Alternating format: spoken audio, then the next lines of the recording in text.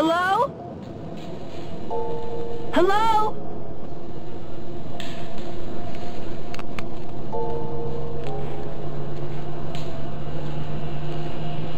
It's all around us.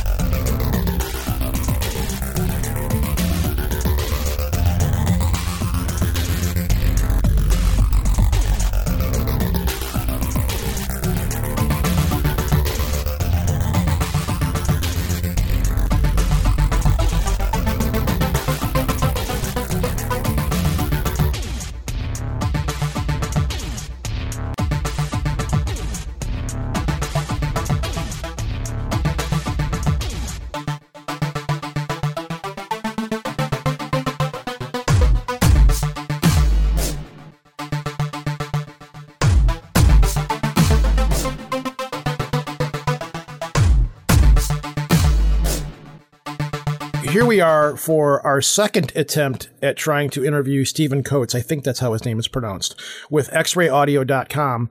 The first interview that I did was beautiful. It was awesome. The guy was great. We hit it off really well. Nothing recorded. So this week I've got Patrick from Almost Educational back because you are a history buff, and this is kind of something that you might actually cover on your show. And you were supposed to be here originally, but because of your job and things being the way they were, you just couldn't make it.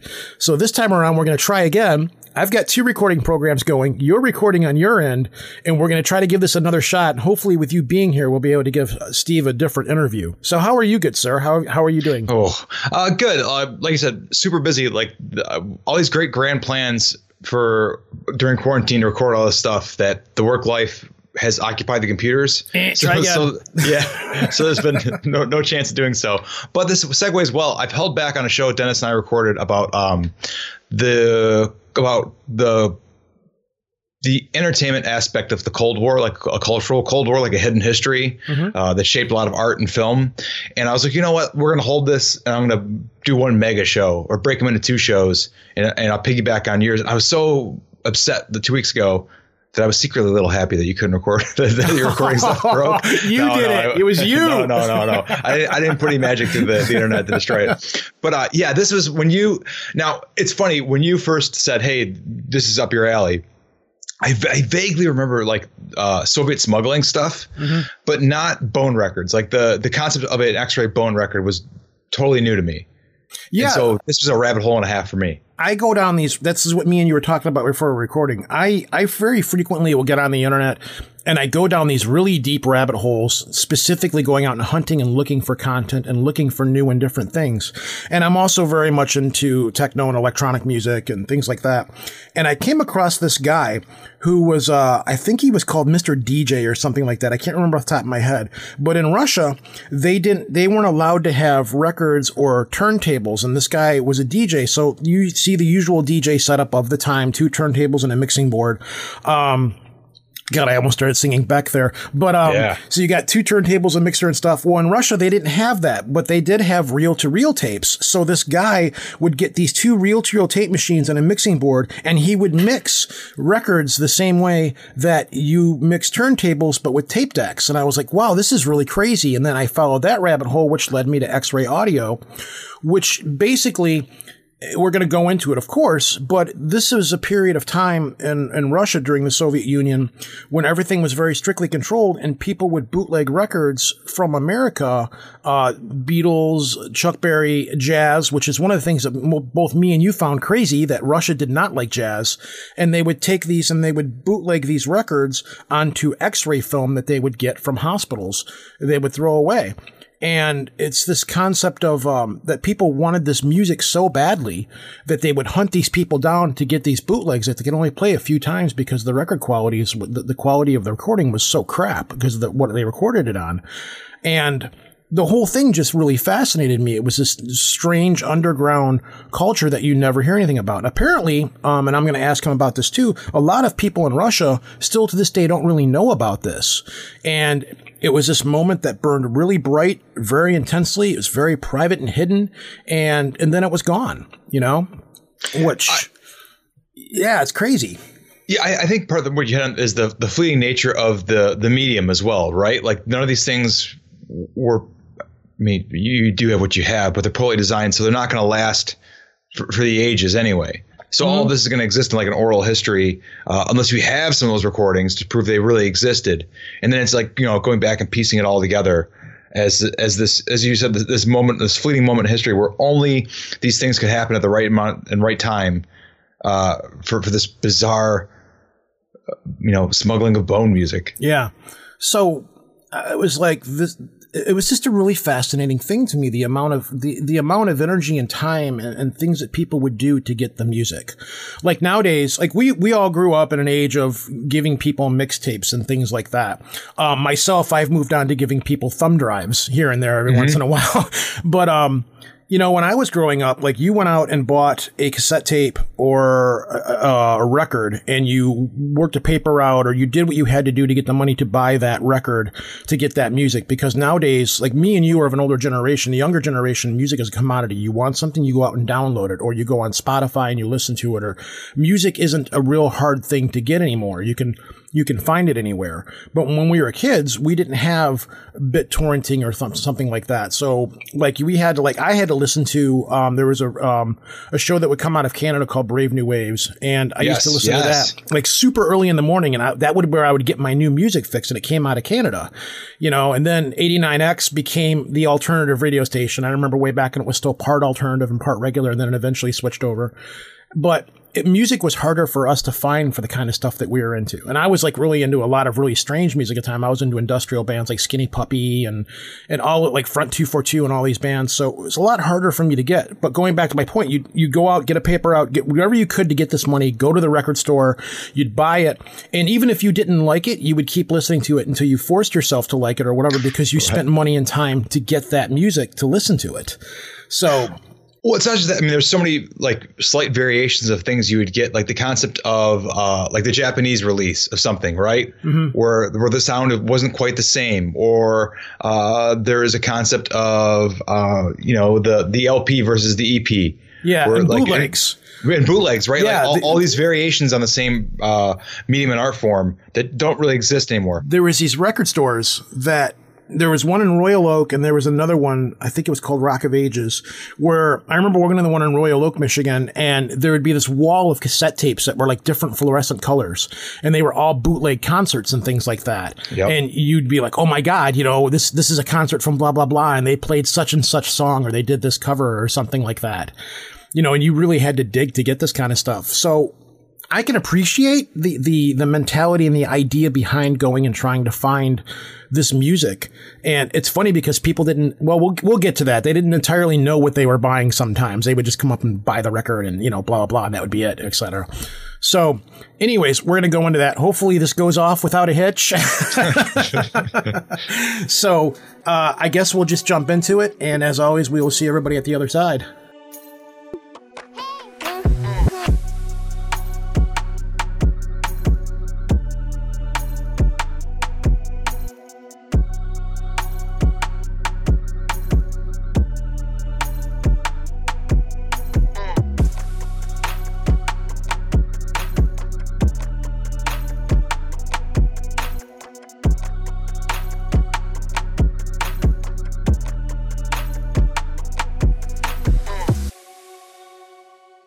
So, returning back for a second time is Stephen Coates. It is Coates, right? Am I pronouncing the last name properly?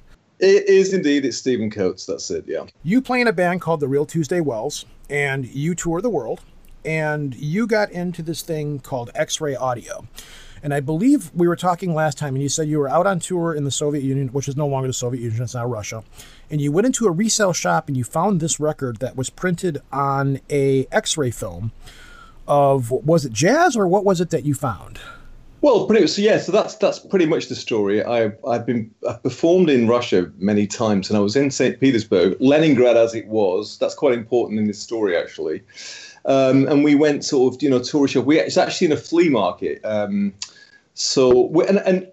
We should talk about that later, because the flea markets in Russia and the Soviet Unions were a great source of underground stuff, full stop. Black market stuff, music especially, but also other things, clothes and all sorts of other stuff. But it wasn't the Soviet Union then when I was there, but actually on a particular stall, I saw a strange-looking record, and I'm like you guys, I'm a bit of a geek and a collector, and so I was actually asking my Russian buddies what it was, and they didn't know what it was. I was trying to talk to the guy whose stall it was, and he wasn't particularly interested in it. He was much more interested in, hey, buy this Soviet army cap or whatever.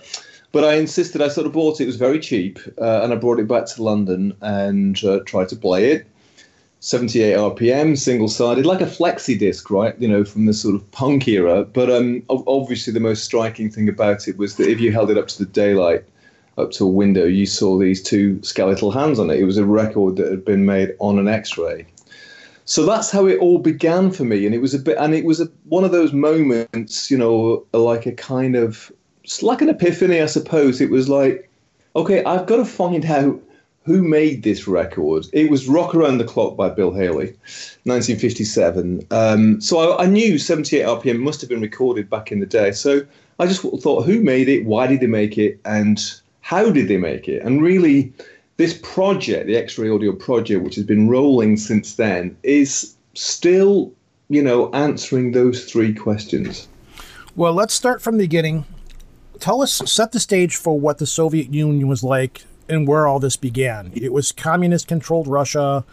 Everybody was, you couldn't do anything without the government's approval, etc. So let's start there and take us back to what things were like musically and culturally. Right. Well, I mean, it's a tragic story, really. Obviously, revolutions in, understandable revolutions in Russia becomes the Soviet Union in 1917, 1918. And actually things changed in terms of music and stuff. Things were very exciting at the beginning because, this revolution was powered by young people. And, they're all asking each other, well, what's the new art? What's the new music for this new society? And so it was quite an experimental time. I'm sure you guys are familiar with, for instance, the theremin. Oh, yeah. Yeah. Right, Yeah. So the theremin was invented by a Soviet, Lev Termin, right? And by the way, there were lots of other electronic devices and instruments invented in the 20s in the Soviet. In some ways, they were quite ahead of us in terms of avant-garde stuff. But what happened is that very quickly, as Stalin took over, he was a peasant, basically, and culturally kind of stifled. And he took more and more iron control over what culture was deemed to be in the service of this new communist reality. So as the sort of decade wore on, the 20s become the 30s, it became more and more repressive, not just for music, but for all kinds of culture. And you got to the point where basically anything cultural, whether it be theatre, film, literature, poetry, architecture, graphic design, it was all subject to a censor. And the censor would decide whether it was, acceptable or not. And if it wasn't acceptable, frankly, it was just became forbidden. So that happened really all the way through till the Second World War. But then the strange thing happened in the Second World War, which is that, we, the Americans and the British and the Soviets were on the same team against the Germans. So for a while in Soviet Moscow and in Leningrad, you could watch American films in the cinemas. There was American, you could listen to American music on the radio, jazz, and it was quite a liberal time. So obviously, young people got infected by that. They loved it. But then, as soon as the Second World War ended, Churchill's big speech in 1948, Iron Curtain comes down, and basically, and Stalin, completely turned the clock back. So jazz became completely forbidden.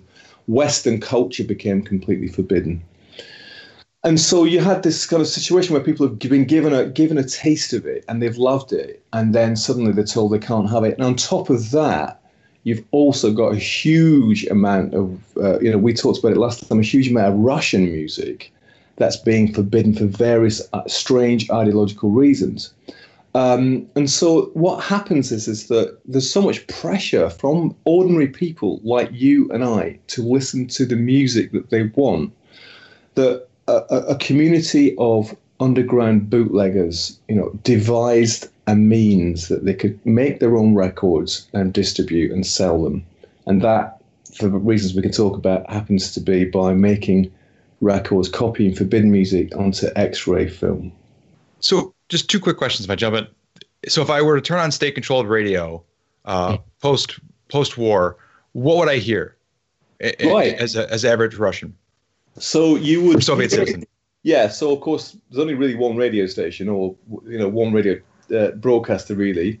So in terms of popular music, the stuff that Stalin and co liked, well, they loved what they call mass choirs, which is kind of, choirs of like young Soviets singing these kind of worthy songs about, the struggle of the working classes and, the great move forward and about industry and factories and stuff like that. So very unsexy, right? Mm-hmm. So like big choirs, mass choirs. He liked comic songs as well. So songs from the movies, kind of musical songs, but sort of sentimental stuff.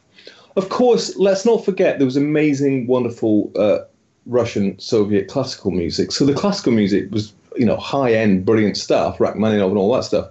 But in terms of popular music, it seemed to be that, these really worthy songs of, young pioneer songs about being healthy and striving hard and stuff, or these kind of rather cheesy, sentimental comic songs. And then when it went to, it was really like that sort of very ersatz stuff, yeah. Okay. And then, which made perfect sense. So there's like this black spot, like pre-war, part of during the war, then post-war black spot again of Western culture infecting like the new Soviet man and woman. Which makes sense because when I read all the pre-reading and listened to the documentary and stuff, I was struck by how much jazz was on those first records. But that makes sense because I was like, well, that seems out of step and out of era. But if that's what, as you said, was infected the young people during war and post-war, the infinity there would be for jazz music. Is that what the first wave in the bootleg stuff was? Was it the old jazz standards and then went from there? Because I was amazed at how wild the Soviets were for jazz. Right. So the answer to the question is yes, broadly. There had been, there've been times in the 30s when jazz was okay, and acceptable. It's very strange. The sort of history of jazz in the Soviet Union is kind of painful and weird. Sometimes it's in fashion, or sometimes it's allowed or tolerated. Other times musicians are literally pulled from stages. Some of them are shot. Some of them are sent to gulags for re-education. Where they're not allowed to play. There's all these stories about saxophones being confiscated and straightened out. It kind of came and went, but then they finally decided, post-war, it was out. It was not allowed. Now, that obviously for young people makes things more attractive, particularly when you've had a taste of it. And then, of course, we, the British, and particularly the Americans, are actively broadcasting into the Soviet Union via shortwave radio, and we're, of course, we're trying to affect their young people. So we're broadcasting in jazz programs and stuff. Right. But actually, the second part of your question, which was the first stuff on these X-ray records, jazz, partly. But it was also Russian music because, as I said, huge amounts of Russian music is getting forbidden. Now, a couple of examples would be, before the war, there were huge stars like Pyotr Lushenko. I mean, massive, almost as somebody of the stature of Sinatra or something like that, right? But he's an emigre. He lives in the West, or he lives in Bucharest. He doesn't come back to the Soviet Union. He's regarded as a traitor, basically. So his repertoire becomes forbidden. Also, he performed in this kind of what they call Russian tango, which is not jazz. It's like this kind of rather passionate, wild gypsy style. And they didn't like that style. They felt it was like unhelpful for young people. It encouraged the wrong kind of passions, So Lushenko and the emigre singers became forbidden. So quite early on, what you start to see is these bootlegs. They've got his music on them, and because people loved him, and the ordinary Russians just loved him. I mean, not talking about young hipsters now, like rock, jazz, and rock and roll. It's like your mum, my mum, your older brother. It's he was a well loved singer, and so you get both really from the start. You get Western music and Russian music. So how would this stuff get into the country if it's so incredibly controlled? How would these how would these, the original records get in there for these people to record this stuff? Right, so you've got a few ways. First of all, obviously, there was records were already in. Like the Americans, were giving the Russians records during the war. Russian soldiers brought a lot of American records back from Germany, where they were given them by American soldiers. So jazz records, and swingy type stuff. Glenn Miller kind of type stuff. Mm-hmm. They brought that back. So those records were around. There were records which were around from before the war when things were a bit easier. But then you get records smuggled in, and they're smuggled in various ways. And one of the reasons that this X-ray underground began in Leningrad rather than Moscow is that Leningrad's a port.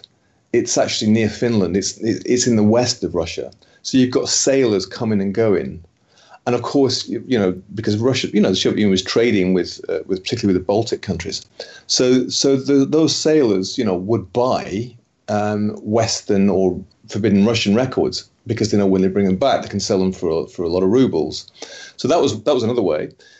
Then, of course, if you are the son or the daughter of a high-level diplomat or an apparatchik, your father's an industrialist. In other words, you're one of the kind of they call them in the Soviet Union the golden youth, the posh kids.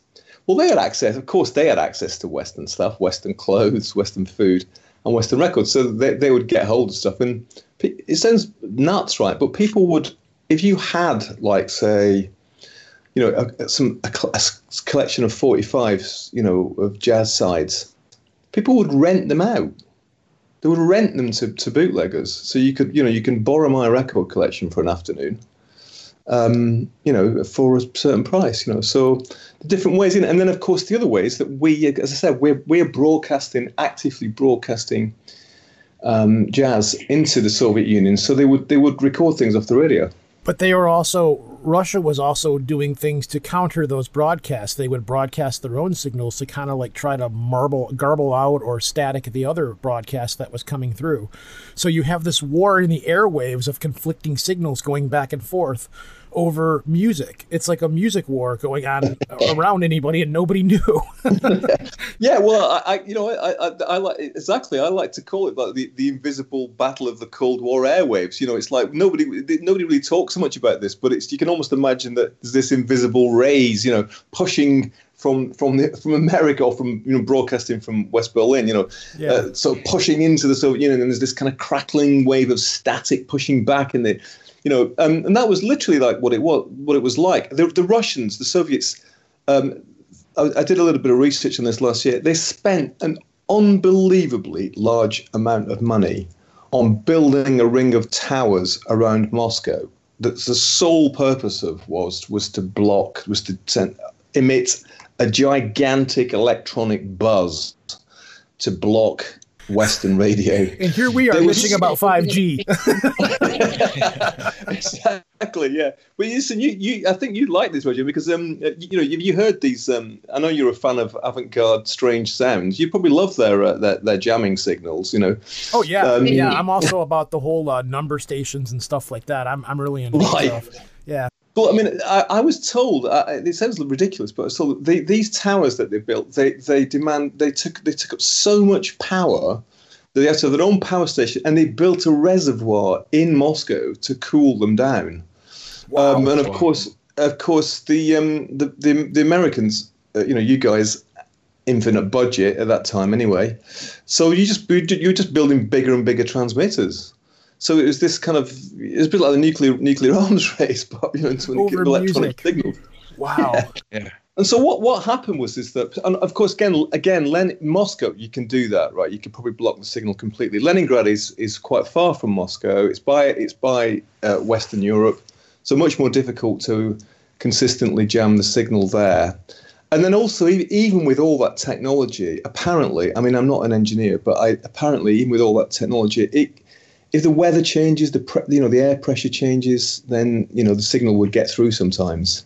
So it was a bit hit and miss, but I met one bootlegger, this old guy in Russia, and he would take his gear to the top of a hill, where he knew there's one place where he could take his gear to where he could get a signal, So people could get around the jamming even then.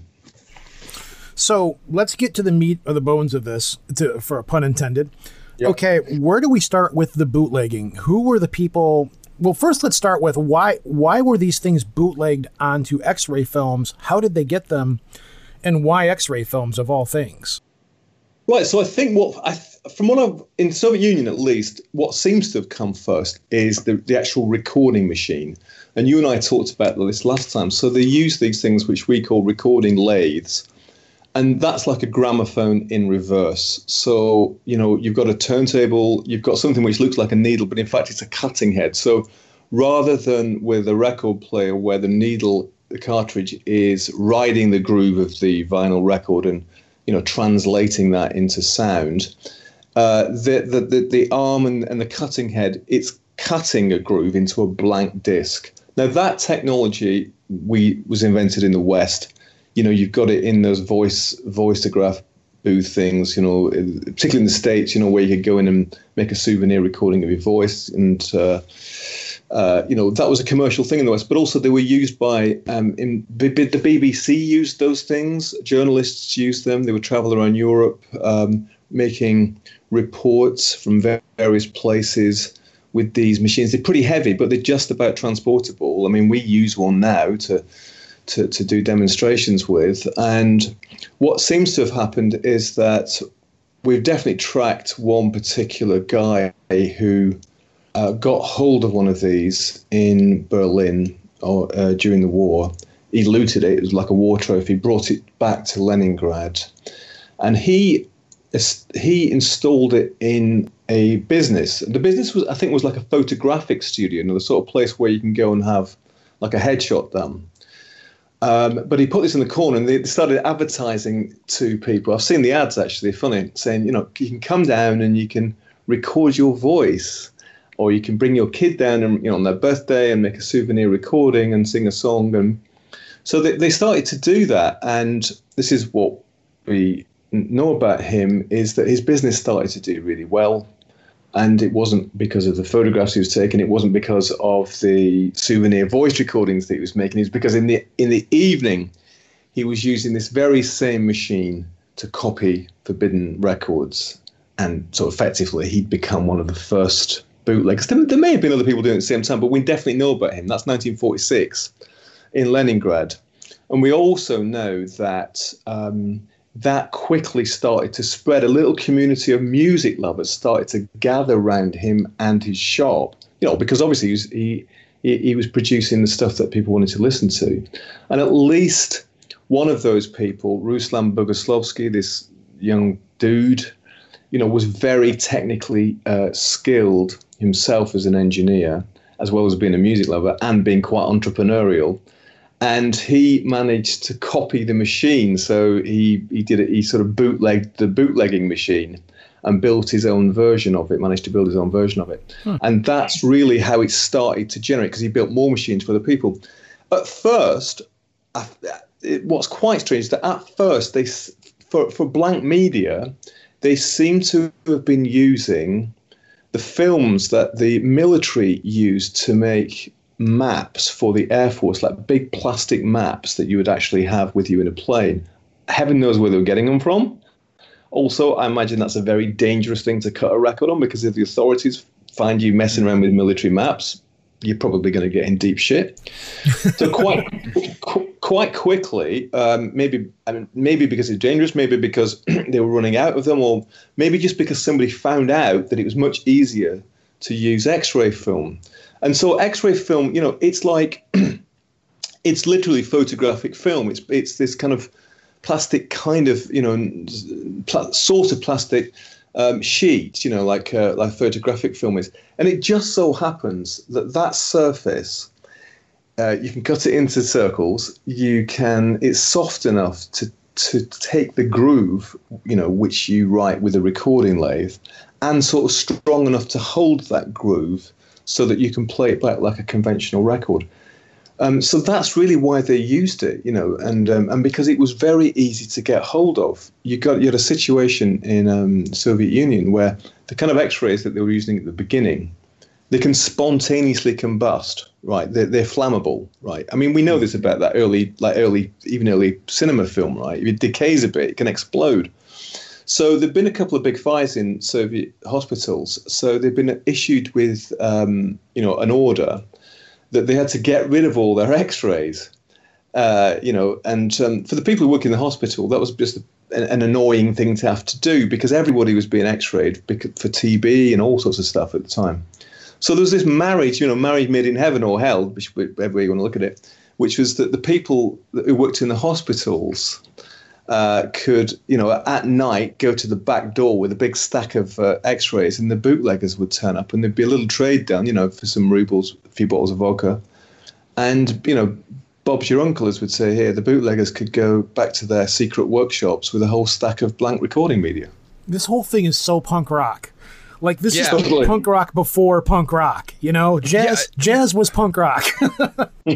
Totally punk. You're absolutely right, man, because you know what? The best way to think of these guys who were doing it, they were like punks. They were the punks of their day. They were young. They were like up for it. They weren't political, right? They weren't particularly political, but they were definitely anti-establishment in the way that punks were. They were like, "Fuck you" to the authorities. We love this music. We want to do it ourselves. Just in the way that that whole DIY movement of punk. I think that's the best parallel. I think. Yeah, the parallel makes, because when he kept saying bootleggers, when I did the research on the bootleggers, I just kept assuming like organized crime. And Right. the more you explain it, I'm like, no, it is. Well, maybe it's not. Is it primarily music lovers, technicians, and engineers who are like the first wave here, who have the technical skill to do this, or is it just people like learning as they go, as you said, like to figure out, hey, we can get access to these X-rays, let's run with these. Well, definitely at the beginning, they were music lovers and quite some of them at least were kind of technically savvy. Not all of them, because of course you only need a couple of people to actually build the machines and operate them, and then you need other people to find the music to copy, to sell the records, etc. So there was definitely, and all the way through, there was definitely a current of people who were music lovers. But as time went on, and the market for these records grew, and it started obviously to spread from Leningrad to Moscow and to Rostov to Kiev to Sochi to other parts of the Soviet Union. Then of course the black marketeers became interested. Like, not really. I always call it's like disorganized crime. Gotcha. They particularly in the Soviet Union, there wasn't a kind of equivalent of the mafia, but there were sort of bigger fish in that world. They got interested in it because, like anything, there's money to be made. They'll sell records, they'll sell raincoats, they'll sell cigarettes, whatever it is. So as time went on, you got more unscrupulous people involved in it. But there were always people who did it because they love music. What the guy I mentioned earlier, one of the bootleggers that I've interviewed, he was doing it later in the 50s, and he was a massive jazz fan. I mean, he did it because he could make money. He knew how to do it. It was cool, dangerous, but cool. And he was anti-establishment himself, and he was a massive jazz fan, and he enjoyed introducing punters to, new sounds. So in some ways, he became a bit like a kind of, I don't know what you call, it's not curator, sounds a bit pompous, but well, listen, you guys, you love music. But you know that pleasure of ringing up your buddy or going to see somebody and saying, you've got to listen to this, man. Right. Yeah, we were talking about that before we recorded here, about how back in the day we used to give each other mixtapes and stuff like that. And now I still give people, I'll give the people thumb drives here and there every once in a while. Like, here, listen to this. Here's some new music. Hope you like it. Right. So he was like that. He enjoyed, because people obviously would come, particularly as time went by and more people knew about this, and more and more, if you like, not music aficionados, just ordinary punters knew about it and wanted to get some stuff. Of course, they would come along and they would ask for the obvious things, the obvious Russian songs or Rock Around the Clock or, stuff that they'd kind of already heard of. And he could sell them that, but he'd be like, well, yeah, listen, but why don't you try this? Why don't you buy this as well? And he would try and introduce them to cooler stuff, with mixed results. But I have two questions, just because you said when other people come around, but the first one is distribution. And you mentioned flea markets early on. Was that like, even then in the 50s, was that the method of distribution? Was it flea markets? I mean, how would, if I was in the know and I wanted one of these records, where would I go to get one? Right. So I don't know what it's like where you guys are, but and I'm not. We live in Detroit. Right. Okay. Okay. That's good. Go ahead. Right, okay. So, the parallel I'm going to use without any assumptions is that if you want to, it's a bit like buying soft drugs. Okay, I don't know what the score is, as it were, in Detroit, but I mean, you know, we live in Detroit. So yeah, if you, particularly at the beginning, if you, it would often be done by, I know this guy who knows a guy, you know, and if we go into his place, we can get something. If you didn't know a guy who knows a guy, there were places that you could go on the street. So particular street corners, particular courtyards,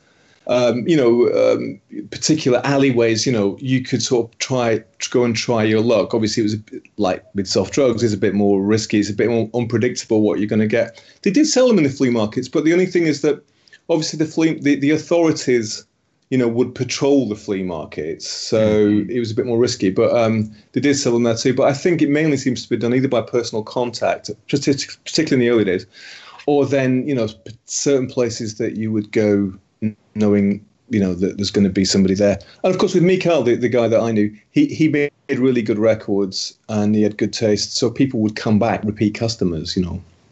So how would you discern, like, if one of your customers was not MGB or KGB, who also heard from a guy who heard from a guy, maybe in a gulag, who spilled the beans on? I mean, how much interest was there in shutting this stuff down?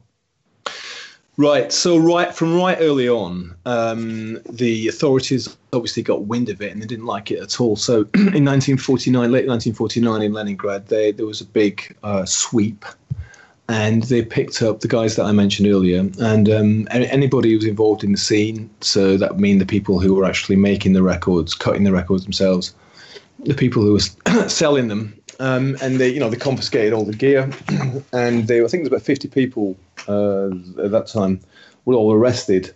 And the two guys, the Bogoslovsky, the guy I mentioned earlier, and his buddies, they'd formed this underground record label basically called the Golden Dog Gang, and you know, they had their own labels and stuff.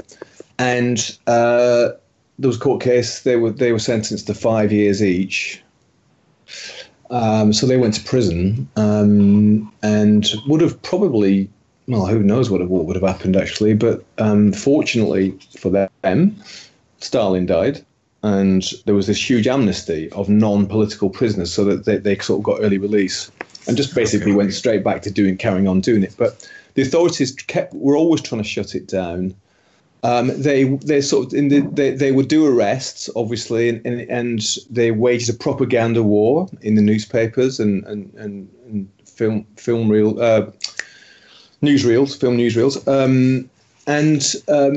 So you were always running a risk, I guess, if you were selling on a street corner. Mikael told me, Frafinov, he said that he could always tell when it was a KGB guy, you know, or a secret policeman, and he was very sort of dismissive of them, you know. He reckons he could always tell, but he probably couldn't actually, and people did get arrested, and you know, like drug dealers get arrested, and I was going to say the parallels between this and drug deals are so striking. Like you mentioned earlier, you had a guy that made really good quality records, and then you had people that made cheap quality records. It's kind of, again, like drugs. This is a guy that sells really good drugs. This is a guy that cuts stuff that's not that good, and it was all shadowy. And if you wanted to buy these, you had to find like some guy in a back alley with a trench coat, because they would have like 25 of these records rolled up in each sleeve, and you didn't know what you were buying sometimes. And again, now you've got it's like, are you a cop? If you're a cop, you got to tell me you're a cop, right? You know, that whole thing, you know?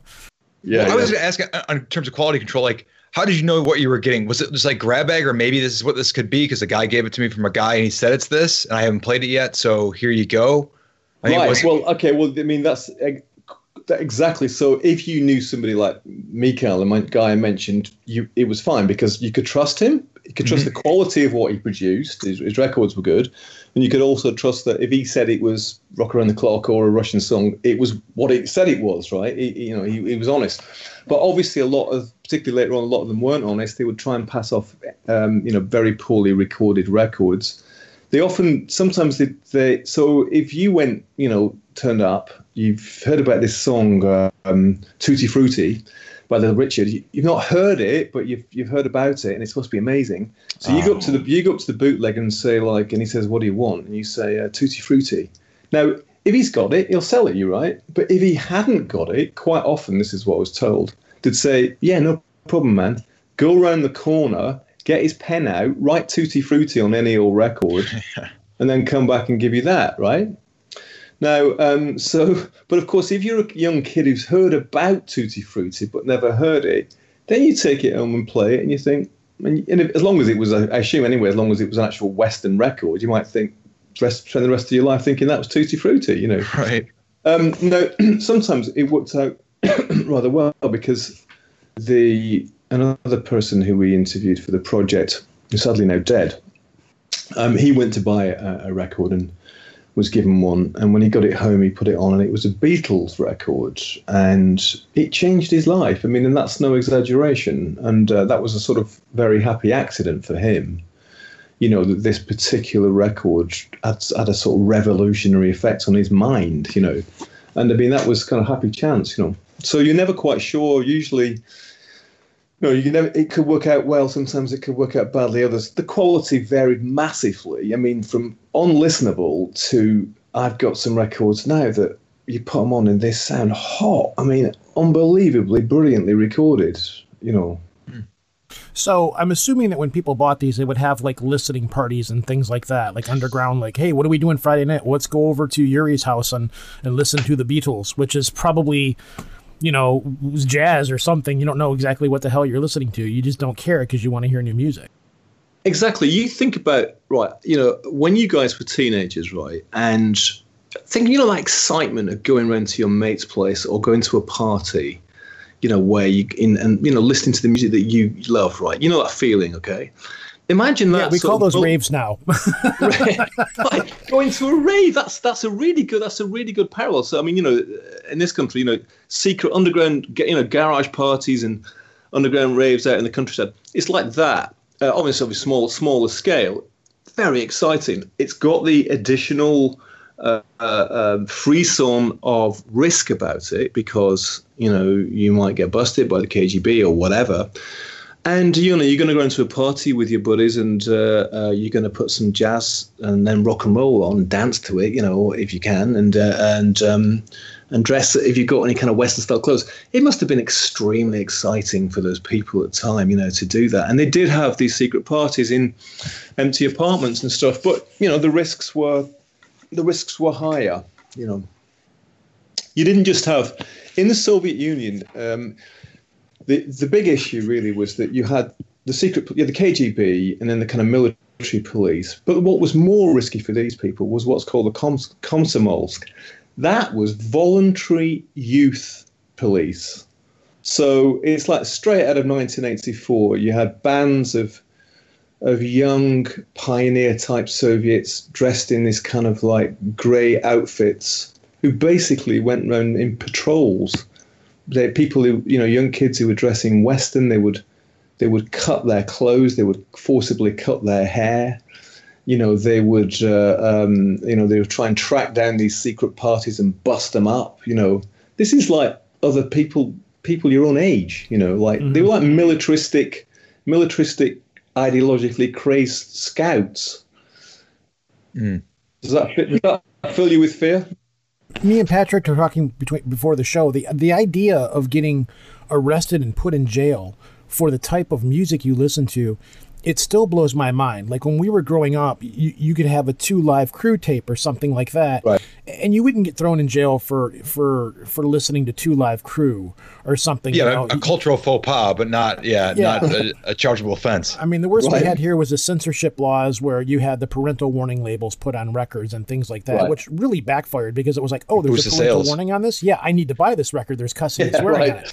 That just basically said, this is the record you want to buy right here.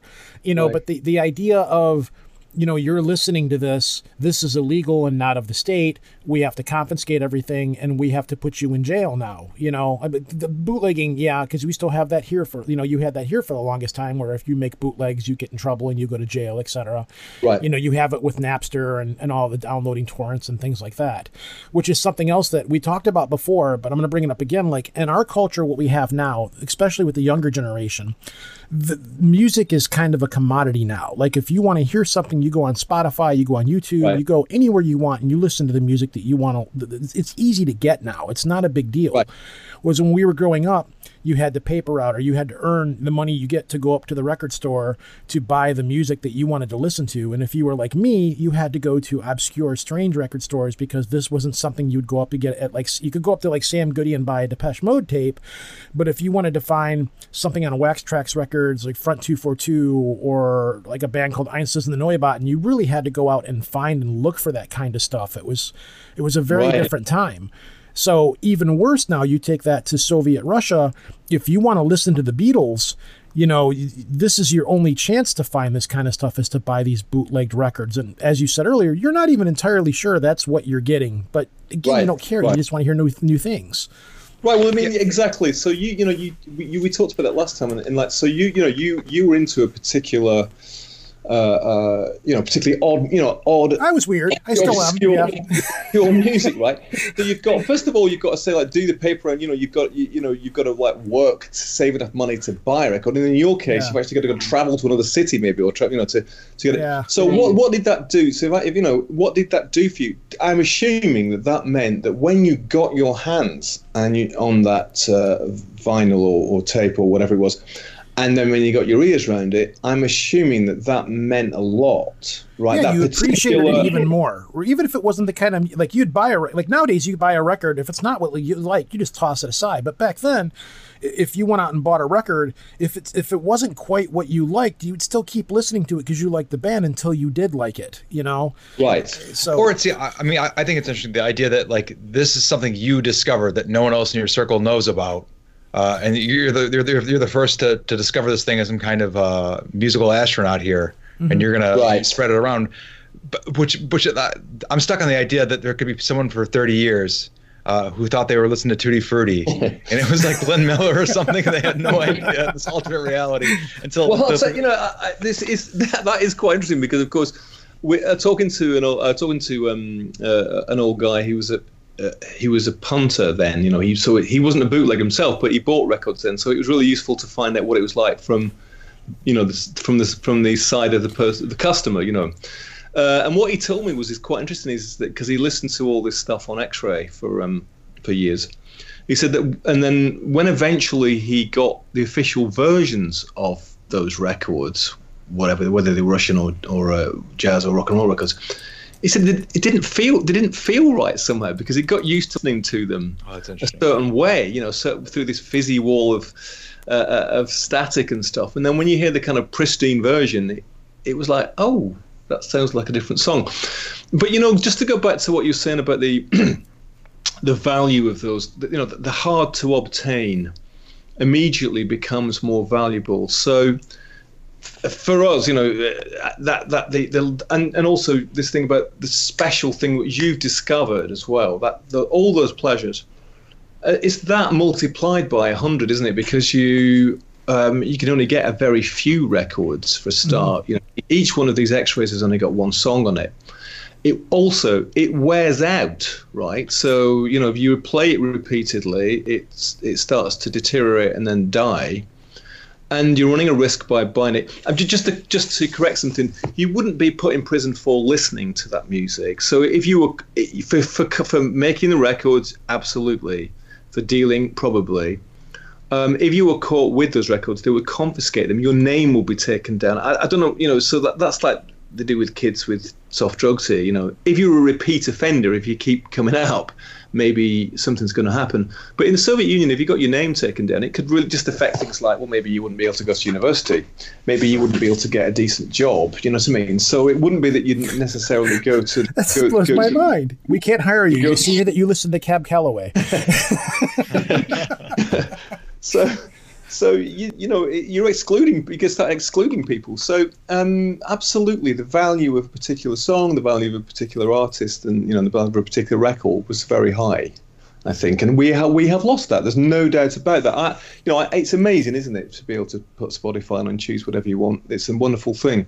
But of course, there's no doubt about it. We have lost certain pleasures in that bargain. The bargain of convenience and abundance has meant that we have lost.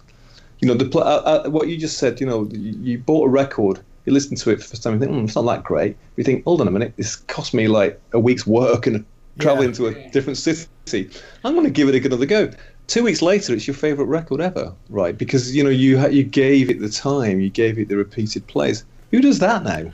It's strange because since our last interview, which was a few weeks ago, I found myself going back and re-listening to a lot of bands that I used to like them, and then for whatever reason I fell out of them. One of them is Underworld, if you ever heard of them. Yeah, of course, yeah. I was a big Underworld fan for many years, and then their music evolved, and I got out of it. So now I've been finding myself going back to all these bands that I got out of and listening to their later material and really bonding to it and going, wow, this was something that I missed that was really good. Maybe I should have stayed on a little bit longer, or maybe I should have, I didn't like that record. Maybe I should buy the next record after that one.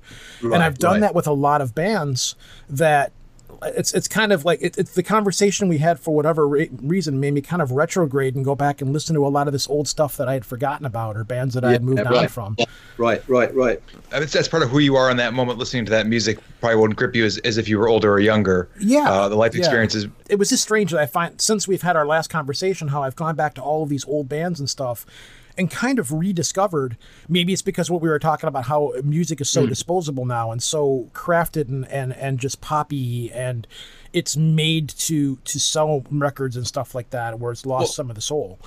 I mean, as someone who deals with, teenagers all the time, like, it also exists in perpetuity. I mean, it exists on a stream on YouTube where it'll be in a block of 8 hours, and you won't even have who the artist is half the time. Right. So they're just absorbing all of it, not knowing what they're listening to. It's just background sound, which I wonder if it robs some of the value of it too. But I think that's got to be there too. But I mean, there's a big payoff to that. Obviously, is that we have got this amazing access, and it's almost like we've traded certain more subtle pleasures, I suppose. I think we were talking last time, Roger, but the other thing is that I certainly remember this is I like entire albums, because quite often the artist has put quite a lot. I'm a musician myself, so doing it myself. You put time into the programming of the tracks, the particular order of the tracks, etc. And it may be, with albums, is that on first few plays, it's like track 7. It's like that's a bit boring. But with repeated plays, it's suddenly that's actually amazing. And it's just that thing of taking time. And of course, who's got the time now? You just move on, right? It's funny you mentioned that today, but rediscovering old stuff, because today I actually put on exactly the same thing, and I put on Laughing Stock and Spirit of Eden by this band Talk Talk. I don't know if you know them. They were Talk is, yeah. Talk Talk were like an electro pop band, and then they went super hip and jazz experimental, and then disappeared. Well, their final 2 albums, which did nothing commercially, I love them, and it was just the same thing. I thought I'm going to put them on today, and they are definitely records that do not get you the first time, And I was thinking today, it's difficult to imagine somebody making a record like that these days on a major on a major record label, because the major record label would be like, oh, come on, where's the, it's like, you can't start off a record with 15 minutes of amp hum. Yeah. You're not going to have Dark Side of the Moon anymore, or you're not going to have those big, long, epic records, because now it's like, well, there's only 2 hits on this record. We need to get as much money off of this record as we can, so we need to have as many hits as possible. Like, you go back to the Beatles, it would release 2 records a year, Yeah, or people, and as an artist who's been signed, I've been told myself, listen, obviously we've got to have a single, but it's like, you've got to get the chorus in 45 seconds, man. It's like people turn off. I've been told that people will turn off unless you've got to the chorus in 45 seconds. Well, this Talk Talk record, the first 15 seconds of the first track is amp hum. Yeah. So Anyway, we were talking before, and you had said that you said you found all this stuff in flea markets and things like that, and then you started putting all of this together, and you interviewed all these people, and you found out about this. But you'd mentioned that most people that live in Russia even today don't know about this. There's this point of their history where it's kind of like a black area, as Patrick would say, a black area for them. That's there's a stark absolutely thing in history. Yeah, that's absolutely right. So what happened is that I found this record. So then every time I went back to Russia to play, I thought, I've got to find out about stuff. So I started asking. There was a bit of stuff on the internet, but I was asking people about it, and I was just drawing a blank. As I said, my Russian friends didn't know anything about it, and then I was really fortunate to meet one person who did know about it, and also much more importantly and very kindly, he introduced me to this old guy in St. Petersburg, Leningrad as was, who was a bootlegger himself in the 50s and 60s. And so actually and then we filmed and interviewed him, and that opened up the door a bit to other people. And there was people just generally didn't know about it. There was no record of it, like written record of it or anything. So we gathered most of the information from interviewing people, and then of course there's some official records about there's some propaganda against these guys and stuff like that. So we just started to assemble it all, speak to various people, and then put it together. And so then we published the X-Ray Audio book, which is the first history of this stuff. And then it turned into a traveling exhibition, and then we got invited to go and do it in Moscow at the Museum of Contemporary Art by the curator there, who's English, right?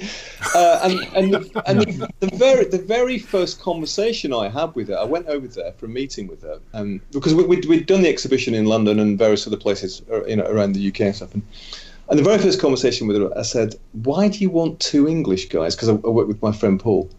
Why two English guys to have an exhibition in Moscow about Soviet musical history? And she said to me, "If you were two Russian guys, I wouldn't be talking to you."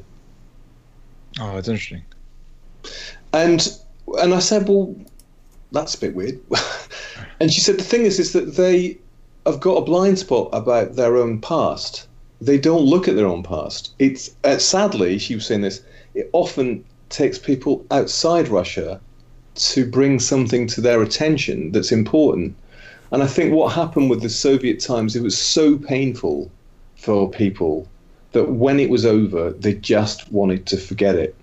And for all the people who were around at the time of these records, it was bad. That they were often dark times. And obviously this record, this underground, this X-ray record culture, it died out in the early 60s. It was always quite a small thing. So not that many people, really knew about it anyway. A lot of them are dead now, I suppose. And so when we did the exhibition in Moscow, there was loads of young people coming who were like astounded that this thing had gone on. They didn't know anything about it.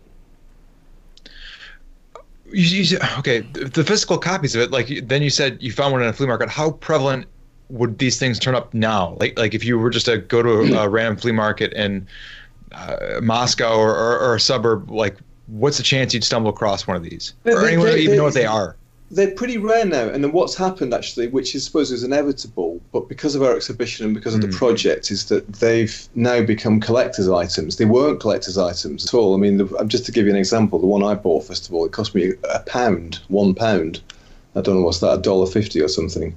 I could probably have got it for less if I bargained.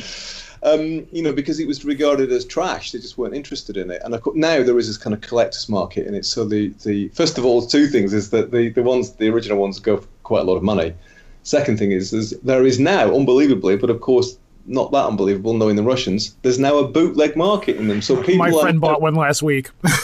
people are making fake ones. So, yeah, my friend bought a Doors one last week. if it's a Doors one, I can say 95% is a fake one. That's one of the things I want to ask you real quick. Sorry, Pat, I got to ask before to cut you off. But we talked about this before. When somebody would go buy one of these records in a back alley or what have you, I made a reference earlier about getting a paper out and getting money to go buy these records. How much would a person pay for them, and what would that be the equivalent of in, say, American dollars or whatever euros or whatever system you guys are using these days? How much would the equivalent be? So they were cheap.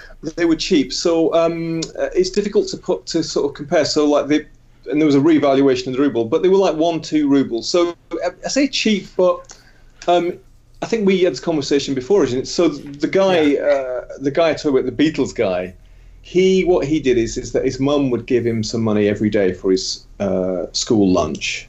He wouldn't have lunch. He would save it all up, and at the end of the week, he had enough money to buy a record. I do that now when I'm married.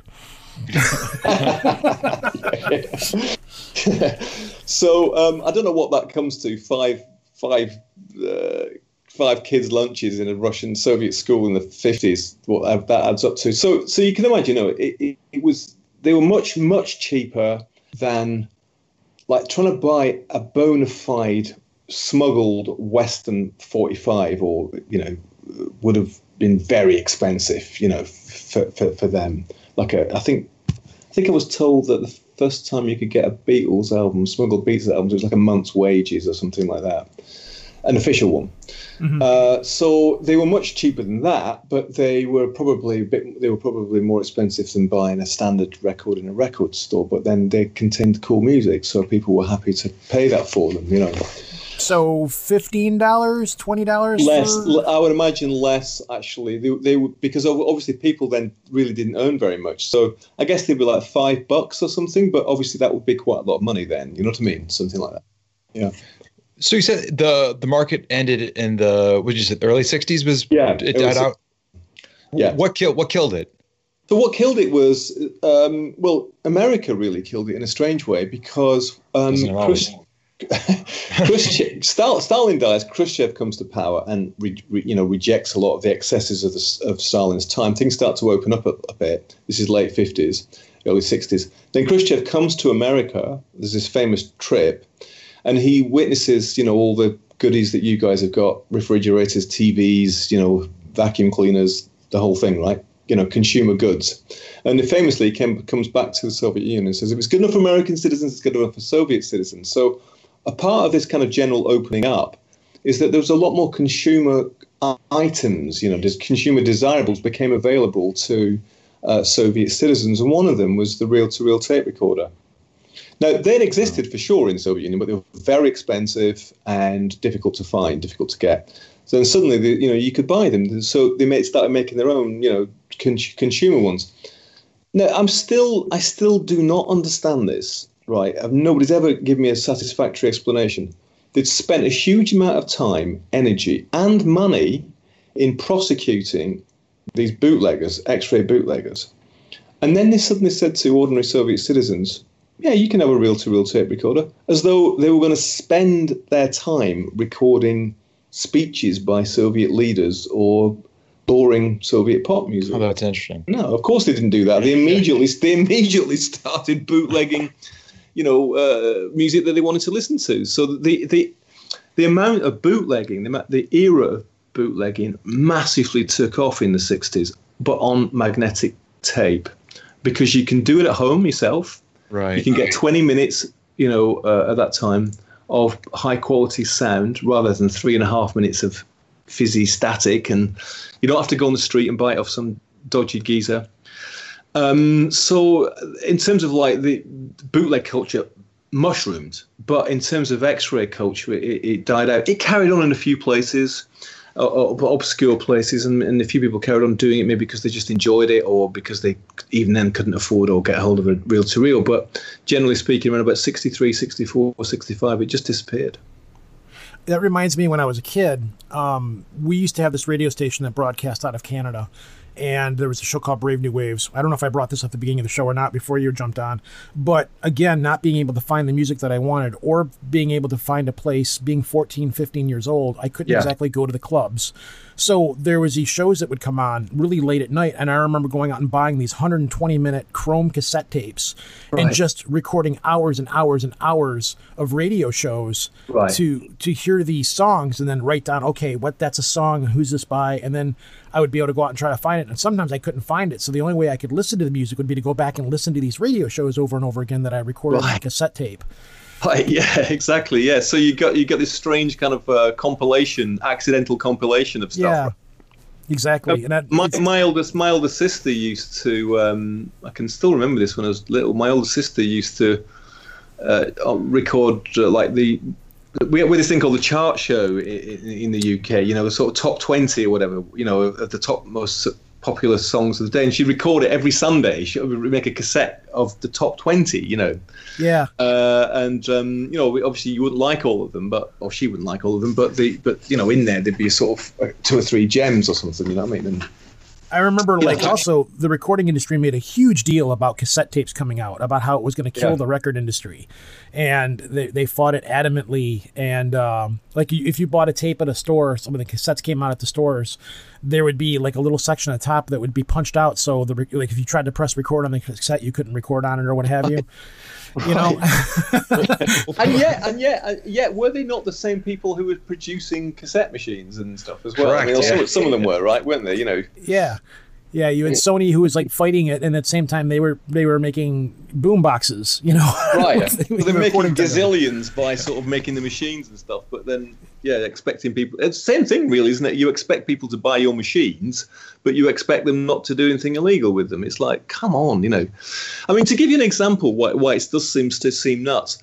It was illegal to have privately own a photocopy machine in Soviet Union right up until 1989. So they kind of were, they were terrified of people like making their own printed copies of things, presumably, samizdat documents or whatever. But they just let people have reel-to-reel tape recorders. I don't understand. It's a mystery. It's a complete mystery. I mean, part of it may be that actually a lot of the people in the secret police and KGB, they were also music fans, and they would probably just think this is ridiculous, Yeah, it's like the cops keeping the weed after they confiscate it. Yeah. They were big fans of zines, so you couldn't have a photocopier, right. Yeah.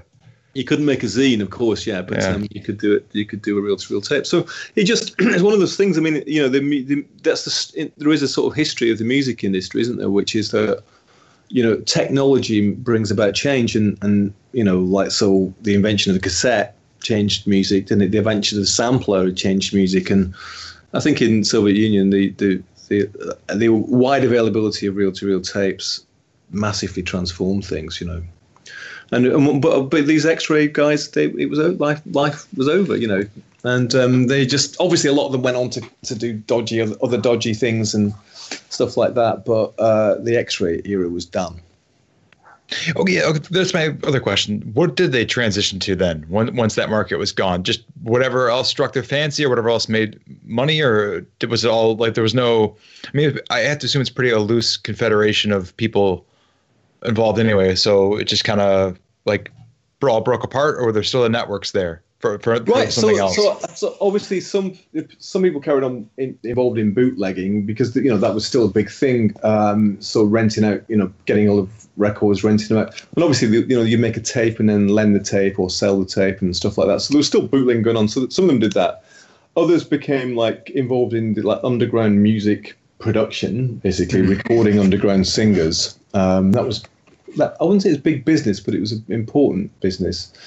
Others, I suppose, just drifted into other black market things. I mean, there was a big black market in all Western stuff apart from music. Clothes, cigarettes, magazines.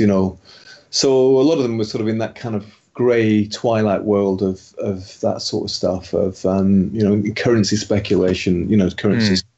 All that. So that they carried on. Mikhail, the guy I mentioned earlier, he sort of, carried on doing slightly fringe, dodgy things, mainly because actually he'd been in trouble with the authorities. Like I said, he was a super intelligent guy, but he got in trouble because of the things he got up to. So it became impossible for him to get a decent job. So, of course, in some ways, he was kind of condemned to do those kind of dodgy things, So, yeah, I guess they were, and there was a big black market economy. Have you seen an evolution in the history of this? Are you still finding more and more stuff about this all the time, or have you pretty much reached the end of the train of the I don't know, like the archaeology of this, I guess would be the term we could use, or what have you? Yeah, so what happened was, so we published a book, and the book is sold out at the moment. So I'm working on the revised edition, which is an expanded version of, and the reason it's expanded is more interviews, actually, and more details. So I think broadly, when this book comes out, the story is told. I don't think like there's any major facts or major things that we don't know about that are going to emerge. It's possible, I suppose, but it's pretty unlikely. But there's always more details, fascinating details, and that. So I think we'll still find out more stuff. But I think broadly, it was a small underground community of people, and it lasted about 18-20 years. And it's like a little window in time of musical and audio history. So I don't think there is that much more to say about it, actually. Just to tell the story and, explore it a bit more. We do these, I hope we can bring it to the States. We do these live events when we tell the story, but also we do demonstrations of how to record onto X-Ray from a live performance. And just in terms of what we were talking about earlier, people absolutely love to see that. Particularly young people love to see it because they have grown up in a world where music exists where? I mean, it exists in like ones and zeros somewhere in the cloud on your phone. But is it actually on your phone? I mean, this is the thing, is it actually on your, I mean, with Spotify, where is it, And there is something magical, actually, for them in seeing the process of like somebody singing or playing, and that performance physically getting written onto a piece of, in this case, an X-ray. I remember when vinyl started making a comeback, and everybody was like, "Oh, it's just hipsters, and this is stupid. Why would you want to get vinyl?" Like my kids are very into vinyl. And I love it. It's right. Like my son-in-law, he's really big on going to yard sales and flea markets and getting old records as much as he possibly can. Yeah. And I think it's awesome. It's strange to me that this generation so far removed is going back to it. Because I remember the big joke was, oh, they're going to re-embrace 8-tracks again. And I think last year they were talking about how there's actually been advances in cassette tape technology now. It's like... Well, I mean, if you go to the big sort of independent record store in London, Rough Trade, if you go there, there's a whole cassette section now. Wow. I mean, I'm not talking about old cassettes from the 70s and 80s. These are new cassettes, right? People producing new cassettes. I think it is a bit gimmicky, but I mean, I think the cassette's a bit gimmicky, but the vinyl thing, I think there's a sort of pleasure in it, isn't there? And in the artifact itself, but also, I think one of my theories about the vinyl revolution or renaissance is that it's a way of curating what you can listen to. When you can listen to anything via Spotify, it's a bit difficult to choose. But with a vinyl record, you put it on, you're probably not going to go and take it off after one track because you can't be bothered till it gets to the end of the side. But in some ways, it simplifies the whole process. On a day-to-day basis, I deal with, I'd say 15 to 18-year-old youth. And when I teach, and I brought the record player in once, like a small portable record player, and I asked them, I would say 75% of them have never seen one before or heard one played. And they were, it's hard to get them when they're very excited to be quiet and listen. And when I put it on, it was a magical process. I mean, they're blown away by the idea of like a needle dropping, all the physical nature of everything I had to do to play the record. And the first question they asked was like, well, how do you skip ahead? And I was like, well, I mean, you can, but that's not really what it is. But the thing they were most taken with was the tactile nature of it. I said, well, I own this. I mean, like with my phone or whatever I have in the cloud, it might go away, but like this thing I have, this record I have, I own this. This is my thing that I can put away on a shelf, and it's always going to be there. And like there was something magical in that 15 minutes I played for them that they were blown away by it.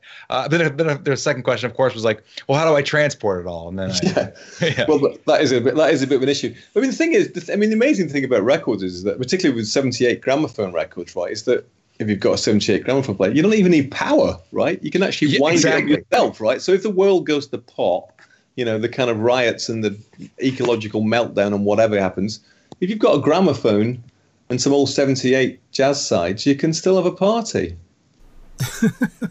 Just what's envisioning in my head, I'm just, it's like modern kids all sitting around listening to a gramophone, like the hipsters, I'm listening to jazz. You've probably never heard of it before. I don't know. I just imagine all they have is like Brian Eno music for airports or something, where like it's just something so bizarre. Yeah, exactly. Well, we're past the hour mark now, so this is the part of the show where I always give my guests any opportunity they have to promote or push anything out there that they want to. So, if you've got a website for this, if people want to contact you, are you going into something else with this kind of thing now, or is there anything more that you're doing with this? Are you finding different projects to go into? Yeah, so first of all, thank you very much for having me. It's great to talk to you guys. And thanks for coming back again, by the way. It's a pleasure. I love talking about it, as you can probably tell. It's great to talk about it with fellow, music enthusiasts, because more than anything, apart from the wacky, crazy records and the bootleg technology and stuff, this is a story about how much music matters. That's why I think it is still, it's an evergreen story. So the best place to find out more about it and about the project is xrayaudio.com. That's x-rayaudio.com. There's examples of records and lots of bits and pieces there. The book, as I said, is currently sold out, but we're going to publish a new version later in the year. I think a really nice thing for people to do, if they go to the website, they'll see there's a link to the radio documentary made for the BBC. That's a nice listen. It's a beautifully put together program, and that gives a real feel for not only the sounds but the people, because it's interviewing the Russian people that told us the story. So that's a really good way in. Apart from that, obviously, I'm a musician, the Real Tuesday Weld.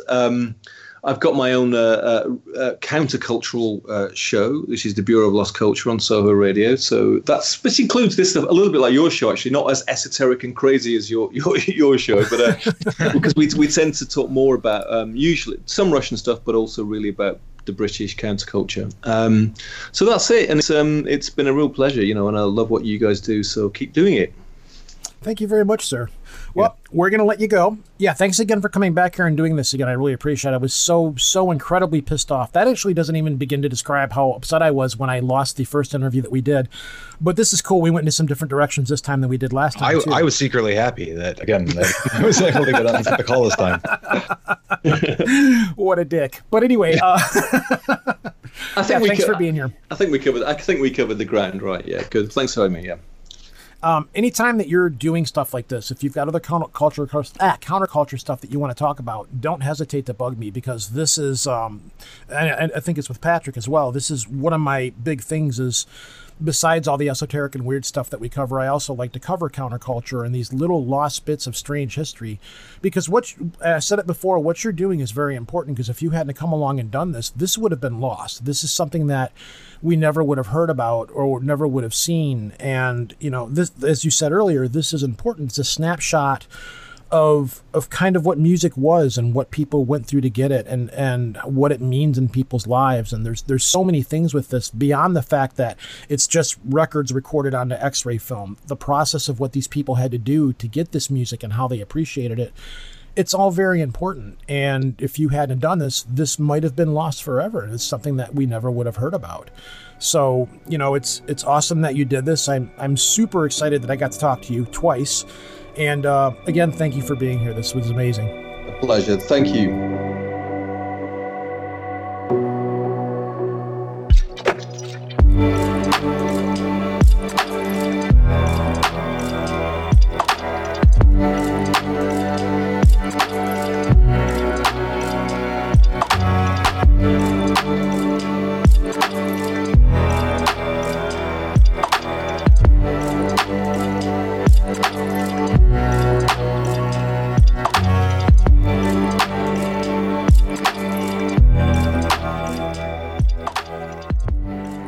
So that was Steven. That guy is awesome, man.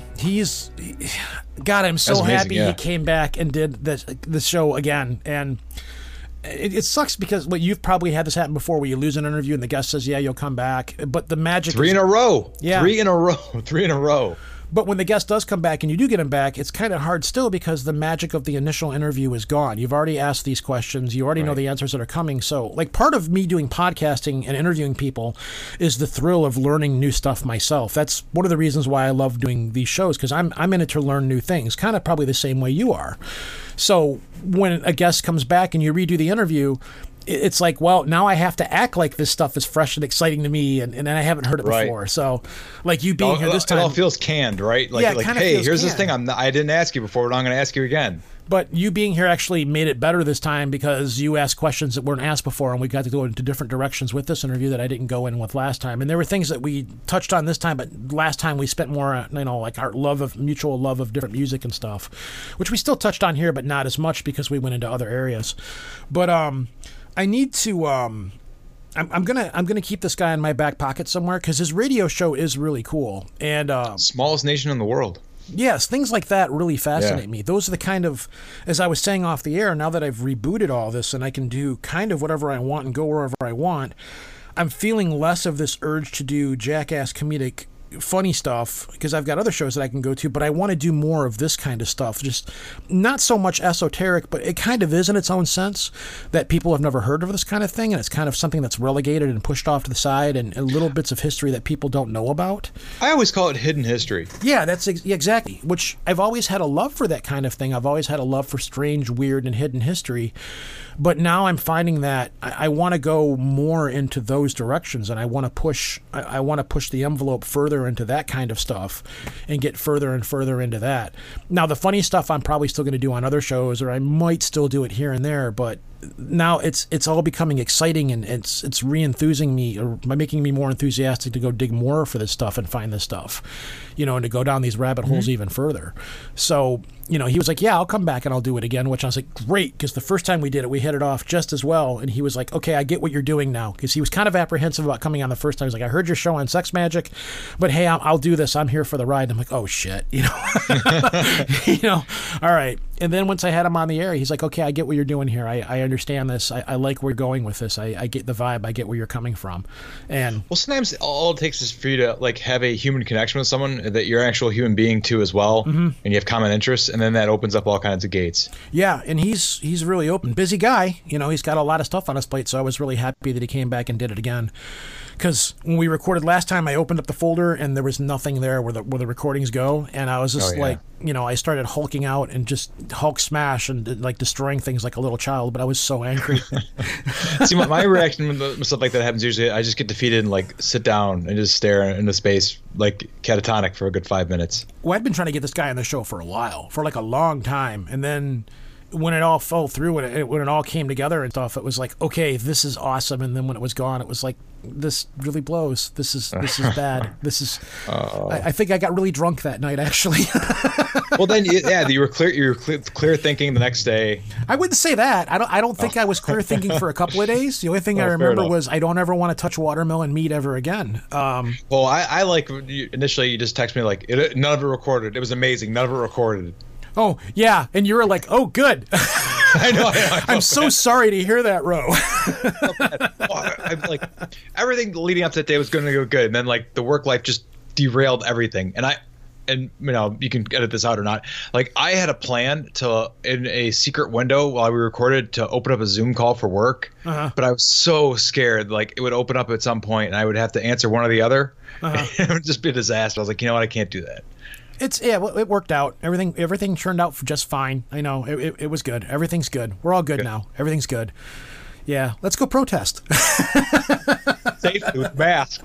Big masks. So anyways, your show, Almost Educational, where can people find you or whatever? You've been on here. I don't have an ad for you. I've never ran a promo for your show. So the only promo you get from me is when you come on my show and co-host. So I can make a spiffy 30-second one and give it to you. Well, where the people can find you at almosteducational.com. Is that the website? Yeah, almosteducational.com is the website. There'll be a launch pad wherever you can find it. We're on every podcatcher you listen to. It's like from Spotify to whatever the Google one is. I don't even know what they are anymore. To Apple Podcasts.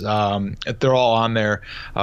It's a potpourri of topics. There hasn't been a topic in a while. The last one was Canadian baseball, where I had a Canadian on and we redistributed baseball based on how we would make it in our own images, which was an interesting North American. Now, if I had a Mexican, it'd be a true North American view of baseball. But we talked a little bit about the recent history of baseball and the idea of like how you would safely reestablish baseball. And one of our pet topics of like why baseball is a dying thing in America. Maybe it's good that it's a dying thing. But for this one, Dennis and I talked about the cultural underpinnings of the Cold War and how there was a cultural Cold War with like the Scorpions and modern art. The and Winds Red of Dawn. Change. Yes. The supposedly CIA funded song, The Winds of Change. Yes, which we don't believe, but yes, that is also going to be adhered to this show. Maybe in a two-parter, I think. I saw something on TikTok which made me think of you a couple of weeks ago. There was a thing that went up. It was something along the lines of, what would the Soviet Union be like if it were to reform today? And I said, wow, this is a topic that you guys would jump right into. Like, you know, because you guys do cover alternate history. What if this happened? There's a white whale out there. There's a guy, he stopped his podcast. I don't know if I should promote it here, but like he stopped his podcast for a while, and he was from a Baltic nation that was, I think it was Estonia. He is Estonian, I believe, that was occupied during the Cold War. And in a couple of his shows, he talks about if things went bad or south in terms of like when the Cold War officially ended and the Soviet Union fell apart in the early 90s and all those nations declared independence, if hardliners took control and tried to take those back, what would it look like? And I've wanted to have him on for years to ask him, like, let's play it out. Like what, you know, we're talking about a nation with nuclear weapons and a pretty big military. How did it not just fall apart and descend into warring states? Or like if it were to come back, like a reestablished Soviet Union, what would it look like? Like who would be in and who would be the outgroup? But he like never responded back, and he stopped his show, so I don't know if he does it anymore. Or if he's dead. Yeah, I didn't want to go there. I didn't want to go there. But like, yeah, he responded to me via Twitter DM once, and he was like, let me think about it. And then usually that's the kiss of death. They think of it. I gotta wonder now if communism, or, you know, everybody says socialism and everybody immediately goes to communism. That's it's a different thing. Yeah. They're different things completely. Communism is corrupt socialism. But if it were to start back up again today with the lessons learned of things that happened in the past, you know, what would it be like now? You know, how much say, because obviously you would have to give people some, like people in China have some say of what's going on.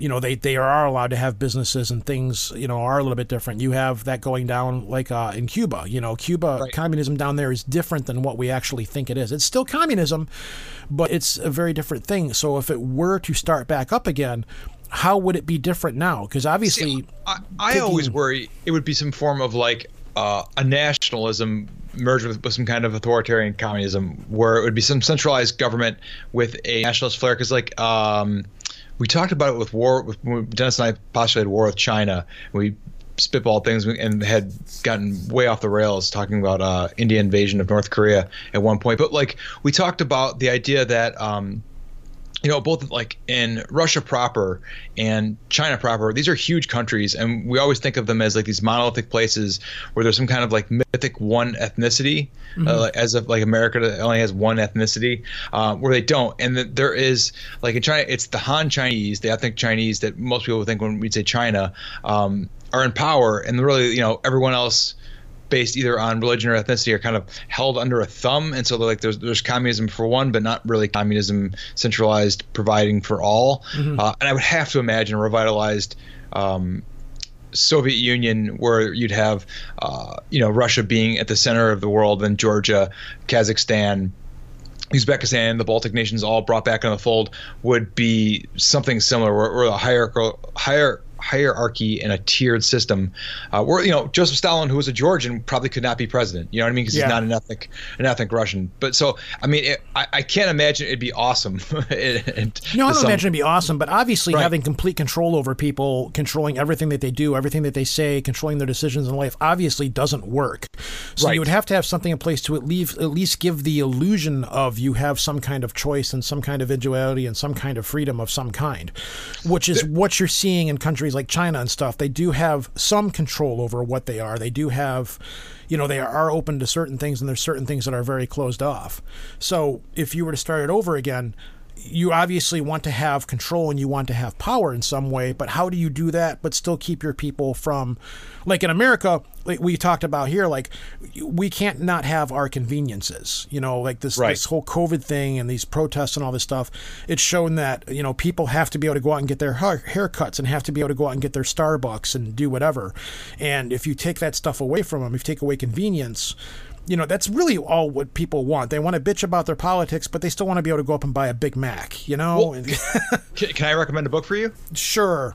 There's a book, Nothing is True and Everything is Possible, The Surreal Heart of New Russia. It's a book I recently read by Peter, I'm going to butcher his last name, Perostrovan, and he describes his journey into the Russian media landscape from really post, I think 2004, 2005 to when he gets kicked out in 2014. I don't know if he gets kicked out. I don't want to ruin the book, but when he leaves, and he describes a country that is essentially authoritarian with the illusions of, like, as if it's set up like a reality show of having a democracy, like a veneer of democracy around it.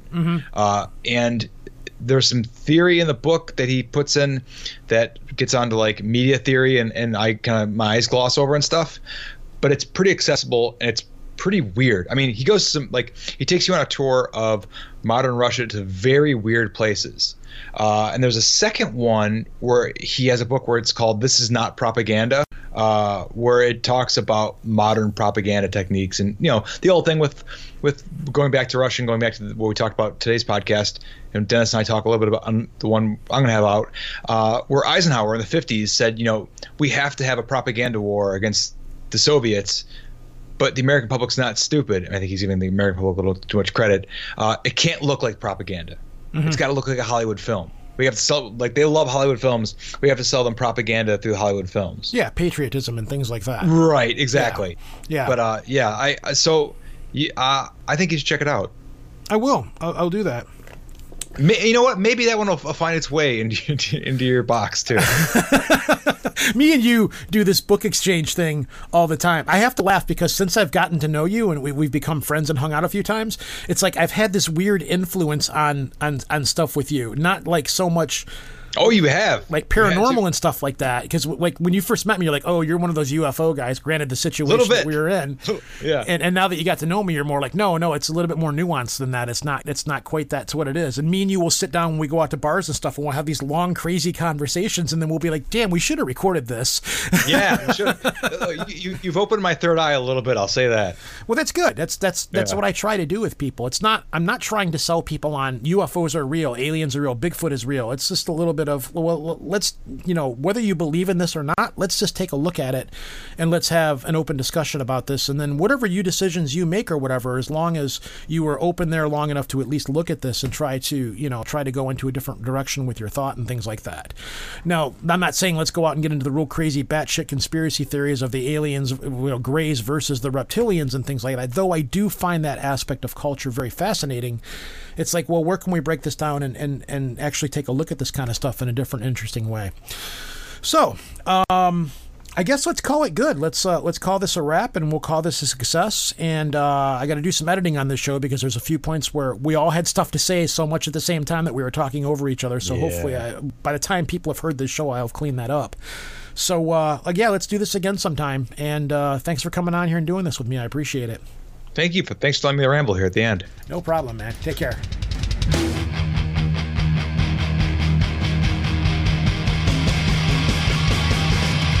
in from Miami Beach, the OAC. Didn't get to bed last night. On the way, the paperback was on my knee. Man, I had a dreadful flight. I'm back in the USSR. You don't know how lucky you are, boy. Back in the USSR. Been away so long I hardly knew the place. Gee, it's good to be back home. Leave it till tomorrow.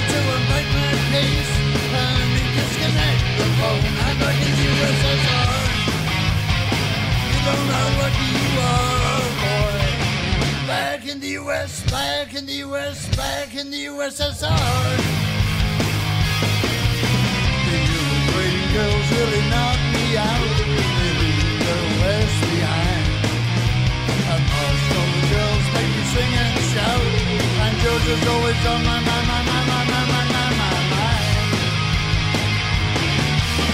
Show me run to Smoky Mountains way down south.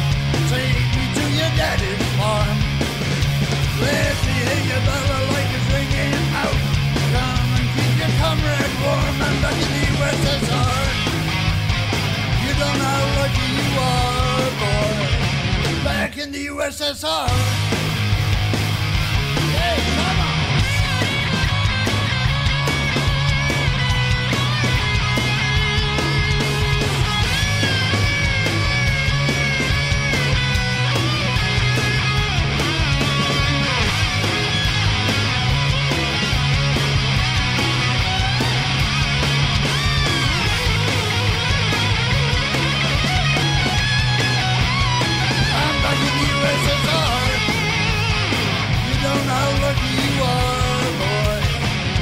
In the USSR.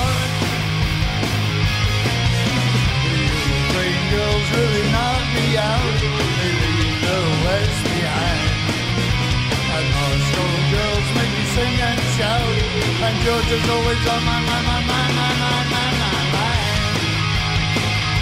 Oh, show me around the Smoky Mountains way down south. Take me to your daddy's farm. Let me hear your balalaikas ringing out. Come and keep your comrade warm. I'm back in the USSR. You don't know how lucky you are, boy. Back in the USSR.